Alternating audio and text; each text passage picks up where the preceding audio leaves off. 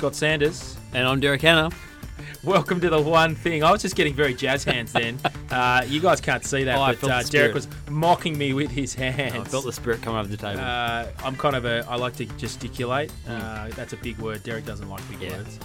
Welcome to The One Thing, a podcast designed to give you one solid practical tip for Gospel Centre ministry every week. I'm not going to say hello to you. It says say hello to you, but I think I've already done that. Oh, cheap. He's starting early. Oh, yeah. He's starting early. Oh, look, The One Thing is brought to you by Geneva Bush, the Australian Church Planning Network. And you've pressed play on episode 7, Location, Location, Location.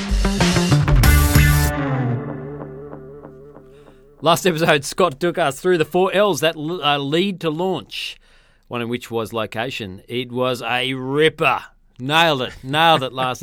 But not so much that we can't talk more on it.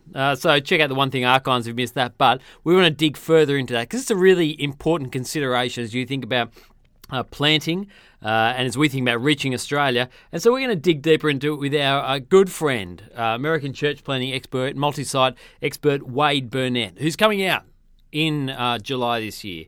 Now, Wade's one of the principal consultants at Multi-Site Solutions. They're an organisation that provides high-level consulting and coaching to help churches develop and implement customised multi-site merger and movement strategies.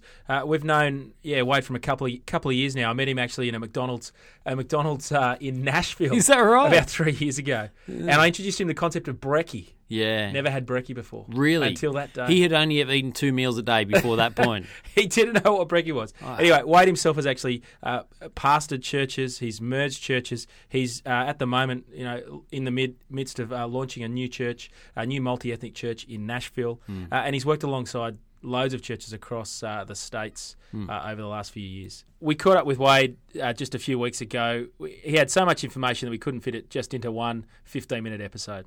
Yep. So, look, instead we left him at home in the States and we conducted his interview over the trusty interwebs. Good morning, Wade Burnett. How are you? I'm well, guys. Thank you. Good. Now, look, I just want to introduce, we've got Wade Burnett on the line. Wade's coming out to Australia in May, July, to help us think through in Australia how it is we reach Australia for the gospel. Just a little bit of background for Wade. In case you don't know him, hopefully you get to know him well when he's in Australia. But Wade's planted churches, he's pastored churches, he's merged churches, he's launched multi-site campuses in America, around Nashville and throughout the US. He works for an organisation called Multi-Site Solutions, and he's done a lot of work with coaching pastors, senior leadership at small churches and very large churches in the US and across Europe. So he's got a lot of experience talking to people and seeing churches at very different stages and helping them think through how it is they rewire, rejig and rethink in order to most effectively use the gifts and resources they have to reach those around them with the gospel. So it's a real privilege to have Wade on this morning, and it's going to be great to have him out in June to talk about multi-site. It's multi-site for every level. Is that right, Scott? Multi-site for every size, from 0 to 700. Multi-site for every size. Yep, that's right. So that's Wade Burnett. Thanks for coming on, mate. Wade, we're really keen to hear a bit more about your church. So can you tell us briefly about the church that you have been leading or planting in the last sort of 12 months? Sure. I was curious. A lot of the original multi-site churches were large. That first wave of the multi-site movement was in really, really, really big churches. Scott, you visited some on a trip over last year. Yep, I got to introduce you to some of those. Yeah, I remembered your text about the food court in the church. So there's an imprint on everybody's mind about church size when it comes to multi-site. I've been curious for the last couple of years around whether the principles that we've learned in the multi-site movement how many of those are transferable to other contexts or other size churches. So one of the things we've been investing in here in Nashville, where I live as a family, is a launch of a church in immigrant community in Nashville. The church is called The Nations. It launched with 60 to 80 people 18 months or so ago. We had 300 people join us for Easter, and it's been wonderful to see. It is not all transferable. We've sort of, our joke has been, if you think of like Olympic diving, we've added lots of degrees of difficulty with this launch. But there have been some amazing lessons that have come from that as well. My work there is just ending. I was helping the church get up and get going. We were able to do that over the course of that 18 months, and now that chapter's coming to a close for me. But it's been wonderful. You guys both got to visit there, speak there, preach there. So yeah, it was great. It was great to visit. It's great to see that you're not only helping churches all across North America, but you're also helping a church in your own city and with your family as well. I reckon that must be a great experience to be able to launch a church with your family when so often you're launching them at a distance and having your kids involved. It was great to see. I'm keen to talk about location. Often it's one of the most important or the most difficult questions to solve. Now you speak about being sort of 51% right about the Australian context. So I'd love to hear sort of some of your general rules of thumb when you're engaged by a church, when you're talking to a church about location. What are sort of the key rules of thumb you have for church leaders as you talk about location? Well, I may need to nuance my phrase. I feel 51% sure. I might be 0% right. But because it is, Australia is still a place I'm learning. I always want to give.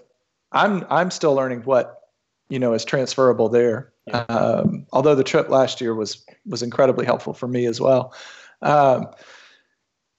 So rules of thumb for me when it comes to location, multi-site is a way of reproducing a congregation. So I'm always interested to see what type of congregation we would be reproducing. And externally, just two things stand out to me before I even visit somewhere. One is size, and the other is the location of the church itself before it even reproduces. And the categories we would use here would be urban, suburban, and rural. Each of those are its own distinct animal. Urban churches tend to have, there's exceptions to all of these rules, but urban churches tend to have lots of people around but not a lot of available space, or it's prohibitively expensive. Rural churches tend to have lots and lots of room. You can do pretty much whatever you want to in terms of space, but there's not many people. And then suburban churches are sort of a middle ground here where the megachurch model grew out of. The megachurch model was for a long time primarily a suburban model. So we tend to classify or categorize churches initially along those lines. And then when it comes to location, we look at, because you're not just planting a church, you're reproducing your church. We tend to look for the kinds of places that would best help do that. So that's a general starting point for us. So you talk about the sort of 15 to 30 minute rule, and you talk about finding clusters of people that are the same as your current church. Explain that further. What does that look like? Yeah, so we draw a diagram. We can do it fairly easily. A lot of American cities that aren't dictated or affected in any way by geography, like they don't have a mountain range or a river or a bay, a harbor or something, they're laid out in squares. So you have a city center, and then it's vertical and horizontal lines coming out of it. And those are roads, and usually there's a loop in the suburbs. What we typically do is just take that as a stereotypical American city and draw the church right in the middle of the city, and just we use this to illustrate a point, which is that in most contexts here, about 90% of the people that attend church, your church, are going to live within a 30-minute drive. That changes if you get very urban and dense, and public transportation impacts that. It also changes if you get very rural and spread out, where people are used to driving 2 hours to go to the store. But in most contexts, the general rule, and that's what we're talking about, is that people live within 30 minutes. One of the early learnings from the multi-site movement is that it's easiest to reproduce your church in an area where people know who your church is because they attend there, but not so close that you're already reaching large numbers of those people. Mm-hmm. So again, using the diagram, we would say focus in terms of location, focus out on the edges of your 30-minute reach. And I guess we should say it's never actually a circle. Mm-hmm. When you plot out the addresses of people that are regularly engaged with your congregation, it's going to shape differently depending on how your context is laid out. But what will happen is you'll see a defined reach for your congregation, and it's usually for us within 30 minutes. And so we ask churches to look for dense pockets of people attending your church on the edges of that 30-minute reach, mm-hmm. so that you can launch in a place where people know who you are and are already connected to your church. But it also allows you to reach new people. It extends the reach of your church as well. How do you balance that off, Wade, between there might be a need in a particular area, but the congregation may be, the grouping may be, over on the right here, but there's an area you think needs to be reached on the left here. How do you balance that tension between, well, do we launch where the people are that we have, or launch where the people are that we want to reach, or is it a long game? How do you advise people there? It is a long game. If you purely follow the model, and this always introduces the tension, right? Because what we get accused of in America is following the model to the exclusion of the Holy Spirit. We just want to know if it works. So we always want to encourage the leaders of churches to follow God's direction, whether that makes sense or not, right? We all would affirm that. But what the model would say, and if we stick purely to that, Derek, what the model would say is launch in your easiest places first. You take the low-hanging fruit, and then you can begin to reach out in triangles to newer or maybe more difficult to reach areas of the city around you as you get the easier ones established. In other words, again, just from purely a model standpoint, don't do the hardest thing first. These things tend to function either as a sail or as an anchor. And if they're an anchor, you're going to be pulling them along for a long time. And that could be a missional thing. But if you do it first, it makes your future launches that much harder. So we would, again, from just purely a model standpoint, we would typically recommend launching in the place that makes the most sense, looking at the map where your people are, get something established and healthy and thriving and creating resources for future launches, and then go to some of the more difficult places. We'll come back to Wade shortly, but before we do, we just wanted to point out that Wade's got loads more to say, and one of the helpful ways you can dive deeper into what he's been saying is to check out the One Thing Toolbox. Okay, so we have a few really good resources to help you think through location. My top three for this week being, here's number one, Wade Burnett, preparing multiple congregations. This is video footage we took on him last year. He did pre-consultation, pre-conference to Multiply to talk about preparing multiple congregations. It's excellent. It's really good viewing. The links for all these things are in the show notes. The second one is Paul Harrington. He heads up the Trinity Network of Churches, and he in did Adelaide, South Australia. Thank you very much. In Adelaide, yep. And so he did a seminar at Multiply last year on mother-daughter churches. That's excellent as well. And the final resource is a book by a guy called Scott McConnell from Lifeway Research. It's an excellent book called on multi-site. Loads of case studies, loads of stories about how to do multi-site church well. And so that's a great book to dive in to find out more about multi-site. Now back to part two of our friendly fireside chat with Wade. It's great having Wade all the way from Nashville. So if you can hear that twang, yes, Wade is from the South. Wade, let's get into the building itself. I know church is about the people, but they do need to be housed if you want to regularly gather together as a community, as a large community as well. What should you be looking for in a building space? What's your advice that you give to the churches you work with? It's a great question. I heard it said, I don't remember who it was attributed to, that we shape our buildings, then our buildings shape us. It's just a statement of how significant architecture is to the way we experience gathering together. One of the trends in America over the last 30 years, really in the megachurch movement, has been the move away from traditional, conventional, liturgical, religious spaces. You guys saw this when you were here. You can just sort of drive up and down any major street with some history to it, and you'll see old churches that aren't churches anymore. They're church buildings, but they've been converted to other uses. And at the same time, you see buildings that don't look like churches at all, housing, really significant congregations, at least in terms of size. So we've grouped these together not by function, but more by cost, because what we've seen is churches now using all different kinds of locations to launch. The cheapest for us in America are the portable locations. Typically, that's schools and movie theaters. Sometimes it includes things like a rec center or a community center. But a portable location would be somewhere that you go in and set up church on a Sunday morning.